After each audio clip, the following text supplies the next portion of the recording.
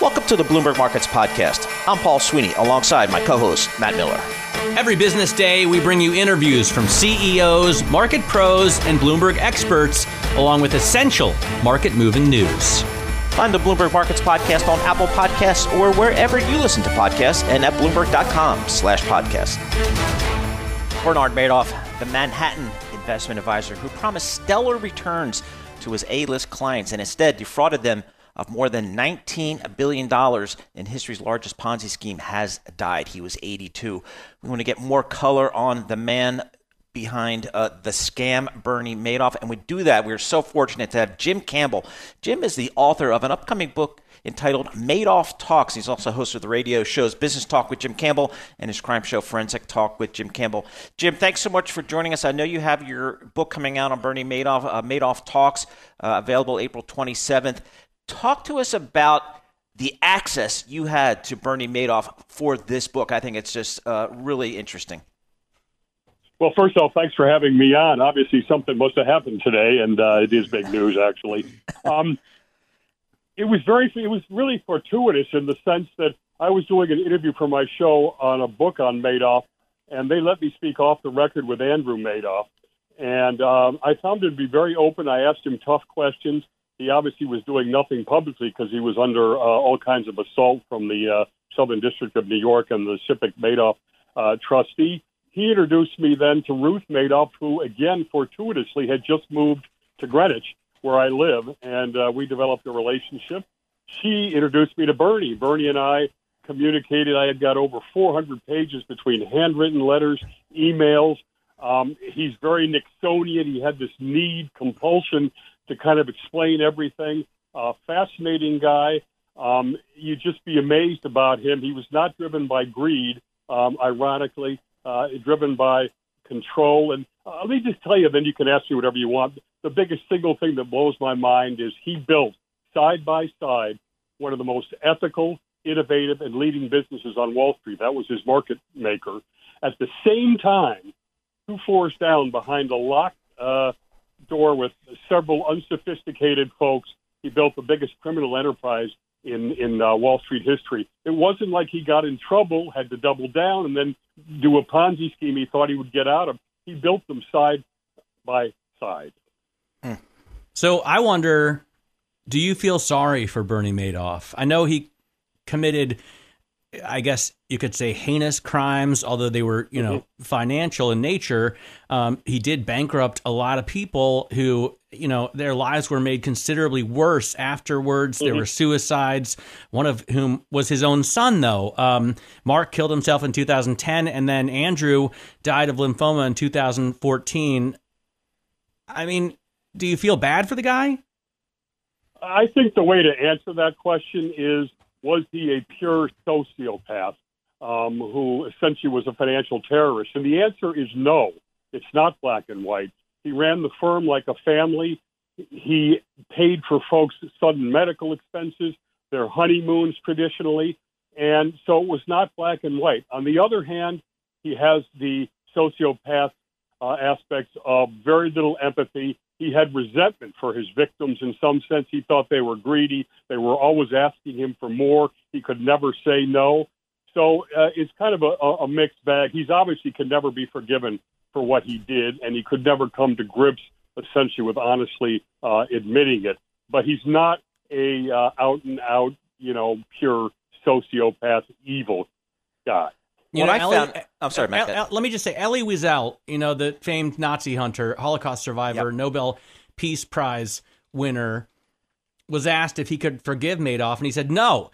To forgive, first of all, and this is a direct quote, would mean that he would come on his knees and ask for forgiveness. He wouldn't do that. No. Is that right? Did he never do that, even to someone like Elie Wiesel? Well, let me tell you this, and this is kind of an irony. He wrote a one-sentence letter to Andrew and Andrew's partner, fiance, that said, "I'm so sorry, Dad," essentially apologizing for the scheme. Not even a love, but it was one sentence. At the same time, I was getting 6, 7 single-spaced letters in beautiful, exquisite handwriting explaining and rationalizing everything. So, yeah, he had a tough time. he had an ego that could never admit any kind of loss, which is not something to be a trait you want to have if you're in the investment business where losses are part of the game, similar to President Trump in that way.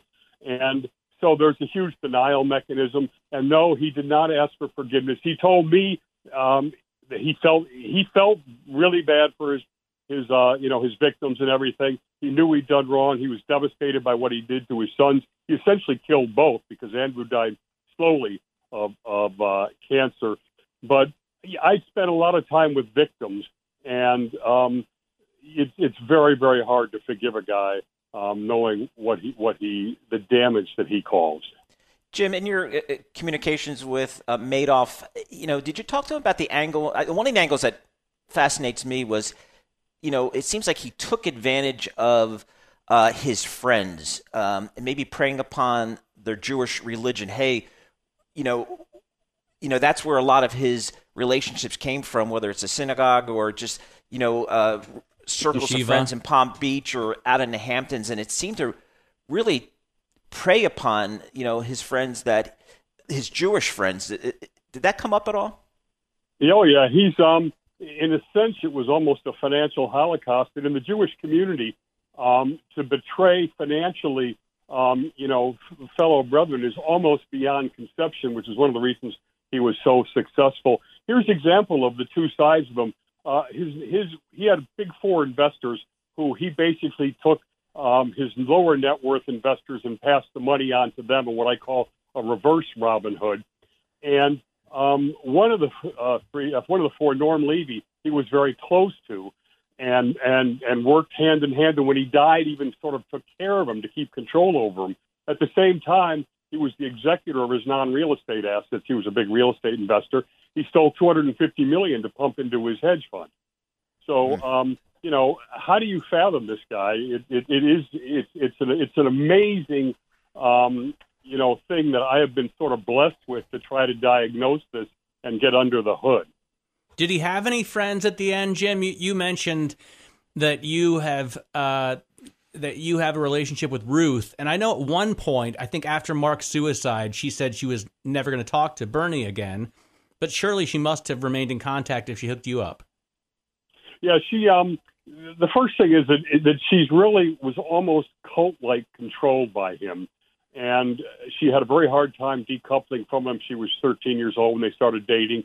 She believed his rationalizations and minimizations at first.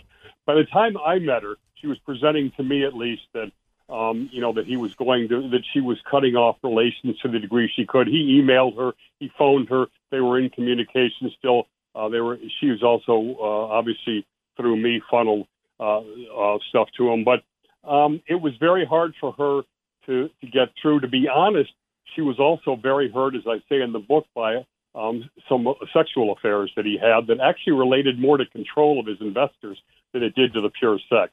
But that's all in the book. You'll find also in the book, I'm the first media source, I believe, to determine if Ruth, Mark, and Andrew were complicit in any way. The FBI and the specific trustee believe that they had to have known.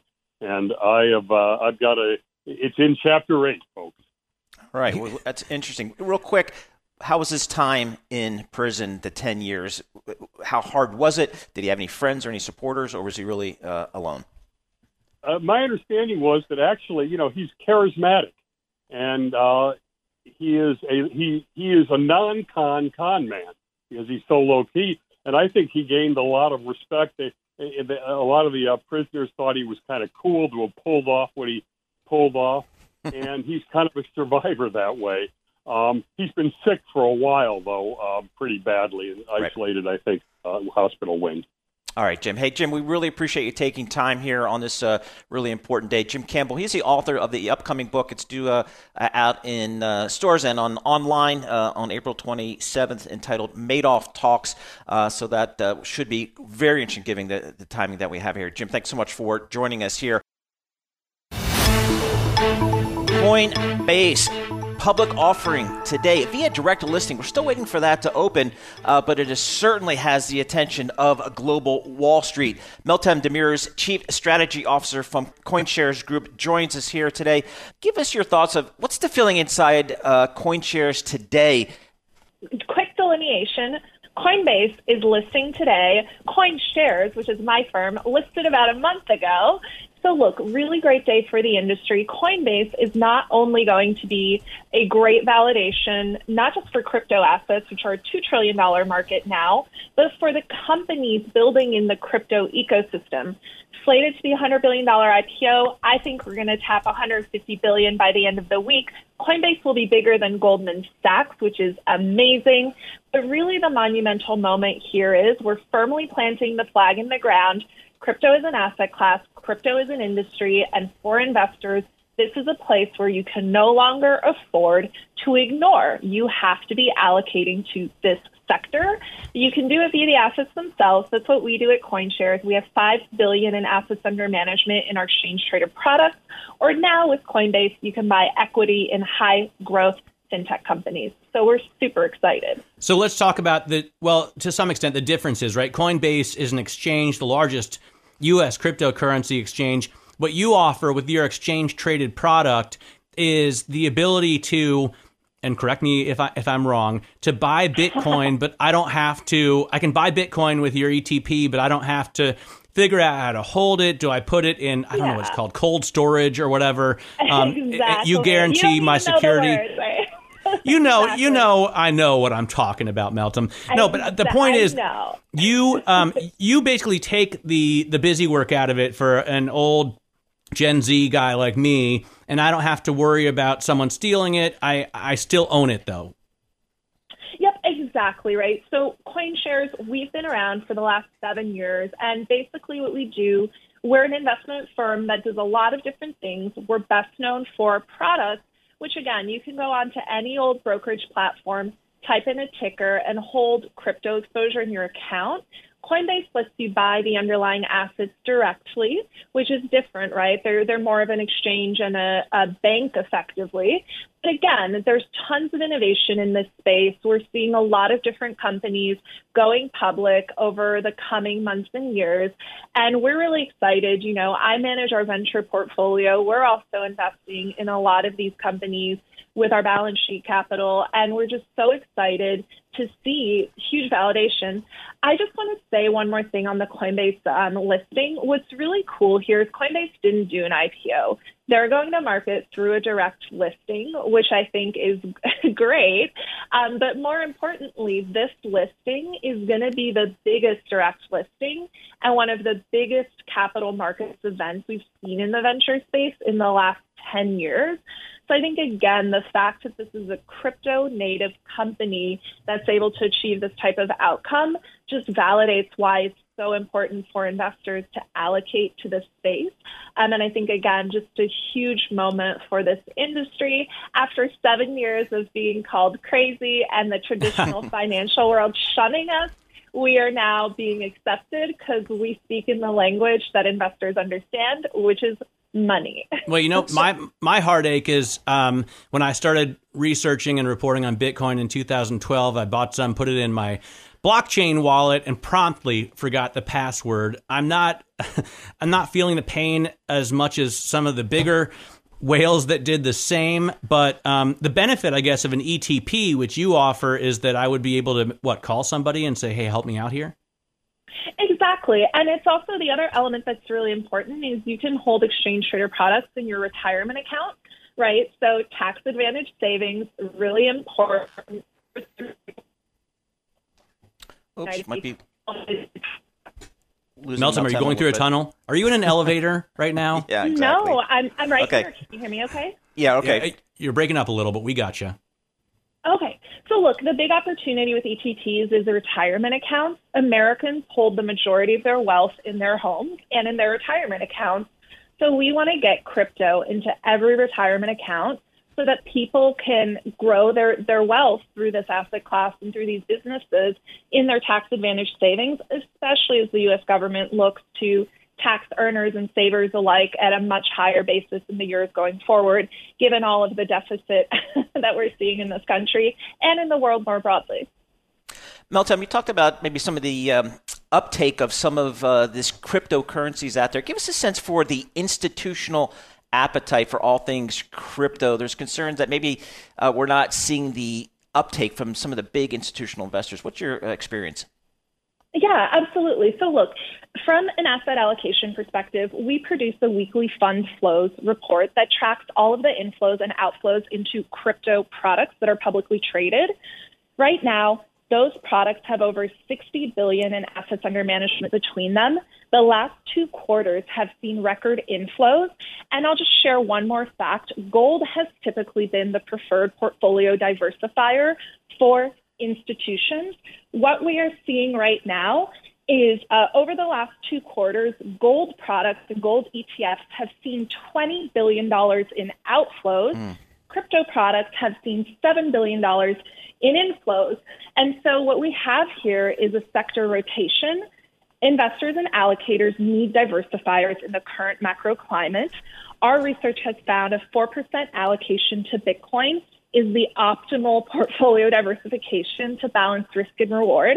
JP Morgan says 1%, but we think our research is better at 4%. But look, investors are looking to diversify. They're looking for places to generate return. With real inflation at 2.5 to 3% and fixed income at close to zero and real rates at close to zero, we think crypto and Bitcoin will play an increasingly important role in investor portfolios. And allocators are starting to come out of the woodwork. They're starting to allocate in size, and nowhere is that more apparent than the inflows we're seeing into these products. All right, Meltem, great to get some time with you. I hope we can talk to you a little bit more after this. Meltem Demirors has been really a huge driving force in this industry. She founded the World Economic Forum Blockchain Council, and you've probably seen her if you watch C-SPAN testifying in front of Congress on digital currencies. She also teaches at MIT as well as Oxford, and right now, we're focused on the Coinbase direct listing. It's indicated to open at $359.45, and now indicated to open at $365 in the NASDAQ debut. But there's so much more to talk about around crypto, especially as here in Europe, they're talking about digital currency and they're focused on privacy. I wonder how much of that she believes. So we'll get her back on again soon. This is Bloomberg. John Tucker there talking about some of the big banks that have come out today: JP Morgan, Goldman Sachs, Wells Fargo.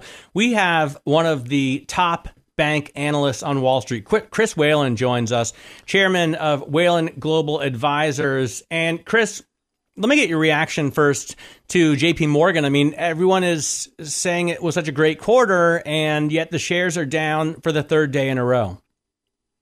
Well, it's because we're counting last year's earnings.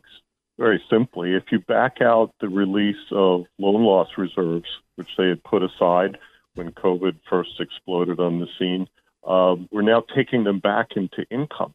So if you really look at the numbers, their expenses were up, revenues were flat, and as you mentioned in your intro, loan demand is soft.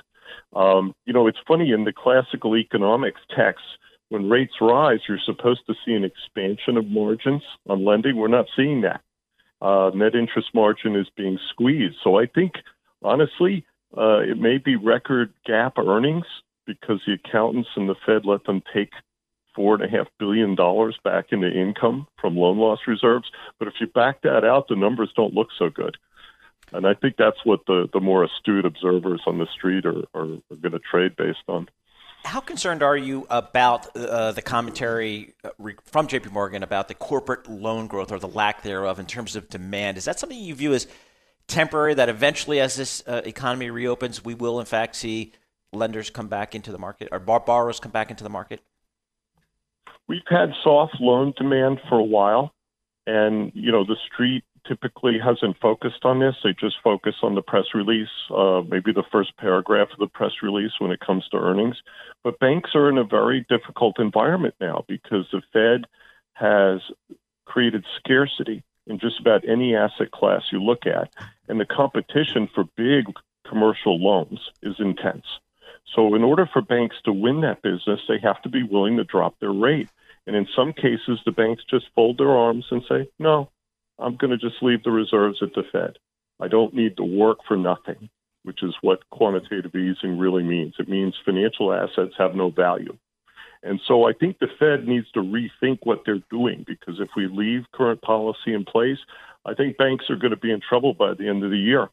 There's a certain level of interest earnings that they have to survive. And we are going to test those limits because of people like Janet Yellen and Jay Powell. They just don't get it. They're working with a playbook that's 25 years old. Yeah, but Chris, I mean, we're coming out of this pandemic. It's all about getting the economy open. And these banks are printing record profits. Nobody's going to cry for these guys. Well, they're printing record GAAP profits, but if you back out the loan loss reserves, they're not doing that well. Look at the results if you take that out. Because remember, that's last year's profits we're counting now. That's not this year. But how about the capital market stuff? I mean, the consolidation in the banking industry has resulted in 5-6 of these players who's racking up numbers that, and I used to work on the street, we'd never even think of these levels of profitability. Well, no, and thank God, because it is the transactional side of people like Goldman and J.P. Morgan that's going to save them temporarily from quantitative easing. The ill effects on net interest margin and on the return on earning assets, which is really all that matters with banks. A bank's a big portfolio. If they're not making money on their assets, you can survive for a while when the Fed pushes the cost of funds down. The cost of funds for the whole industry today is about $11 billion for $20 trillion worth of assets. Think about that. And that's just helping them look okay. So over the next several quarters, the benefit of that cheap funding is going to eventually ebb, and the earnings on assets are falling just as fast. So it's kind of a race to the bottom right now on banks. The mid-sized banks, I'll give you an example. The bank I love, Western Alliance, that just bought a big mortgage company, AmeriHome, from Apollo. They're going to do okay because the smaller banks have more pricing power. They're chasing smaller loans. But the big banks, they are in a world of hurt right now because the competition for large assets is global. Every private equity fund, every sovereign fund, they're all chasing the same customers. And so JP, thank God they have capital markets. Is any of the big banks positioned well to deal with this situation then, Chris? Or do you look down the ladder to the smaller, mid-size and smaller banks? Look, the best bank in the top 5 is U.S. Bancorp consistently. They have actually been taking more losses than the other banks have, which I see as a sign of strength. They're cleaning house. There's a lot of forbearance on the street. So as an analyst, when my clients ask me about these banks, I tell them often I don't know, because the Fed has countenanced forbearance on commercial credits, especially commercial real estate, that I think we're going to regret. Because their hope is that the economy bounces this year. People go back to New York City. We start to see utilization of commercial assets return. I'm not sure that's going to happen. I think Dick Ravitch is right. I think New York City's in trouble, and all the lenders who have exposure to commercial real estate in cities like New York, Chicago, Los Angeles, I think they've got a long, long road ahead of them. Okay. Hey, Chris, thanks so much for joining us. We really appreciate your take on some of these big bank earnings that we are dealing with this morning, and also more to come later this week. Chris Whalen, he is chairman of Whalen Global Advisors based in New York. We're getting some guidance here. Coinbase indicated to open at 340. We'll have more coming up.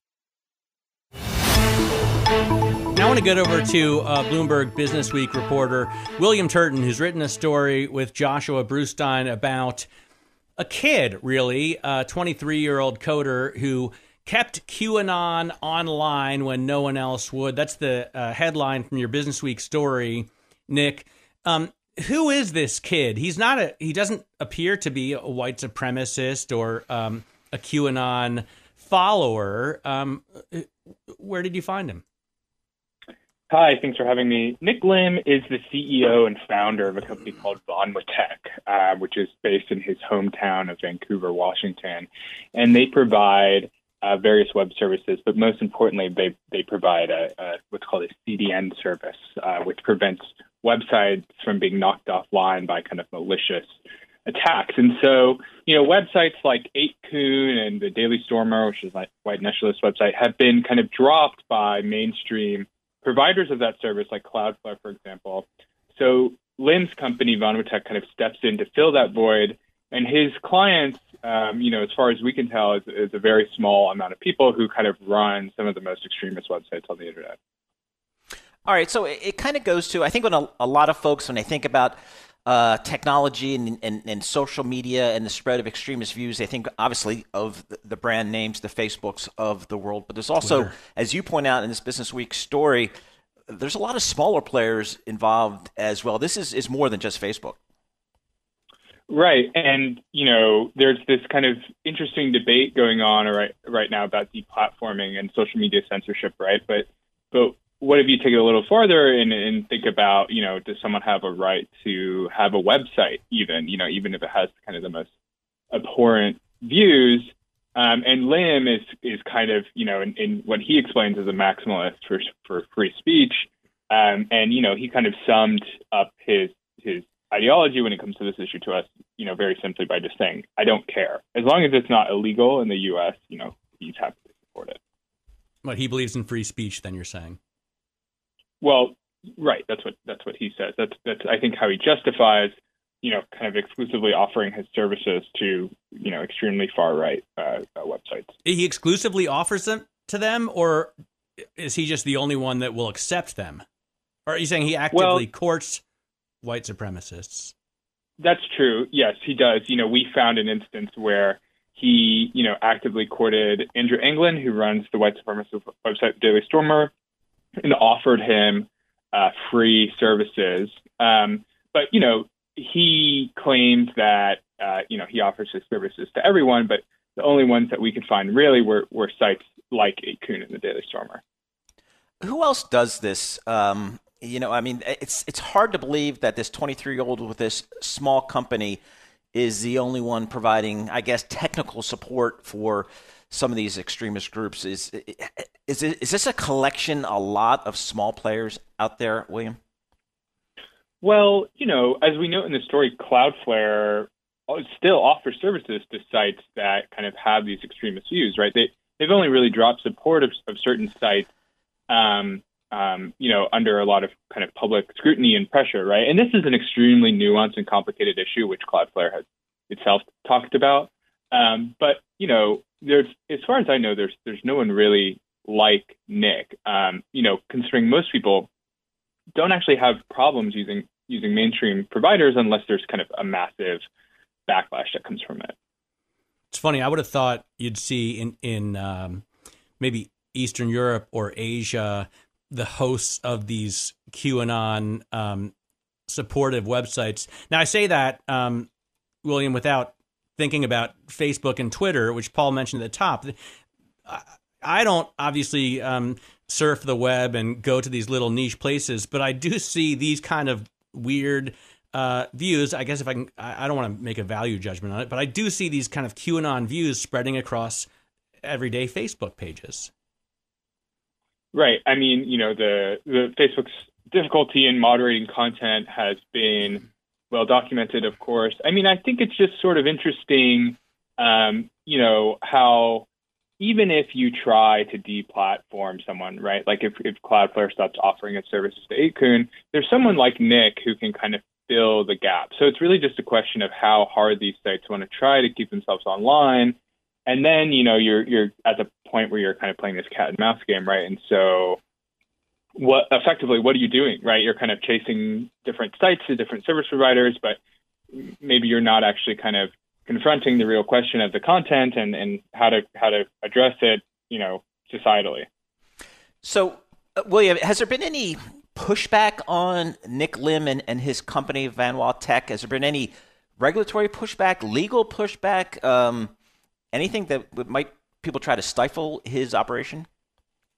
Yeah, we feature a researcher in the story who kind of had made it a personal mission of his to disrupt Lim's operations. And so he, found one of the providers that helped provide Lim his services and wrote them and they took him offline. But, as I was just saying, Nick quickly found someone else to keep his services going. So,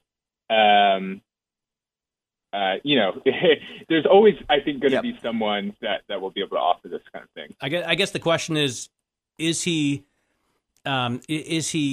helping to keep any illegal content out there? Right. I mean, you mentioned, for example, not just white supremacist websites, but there are also, these kind of 4chan, 8chan, I guess it's morphed into 8kun now. I can't even keep up.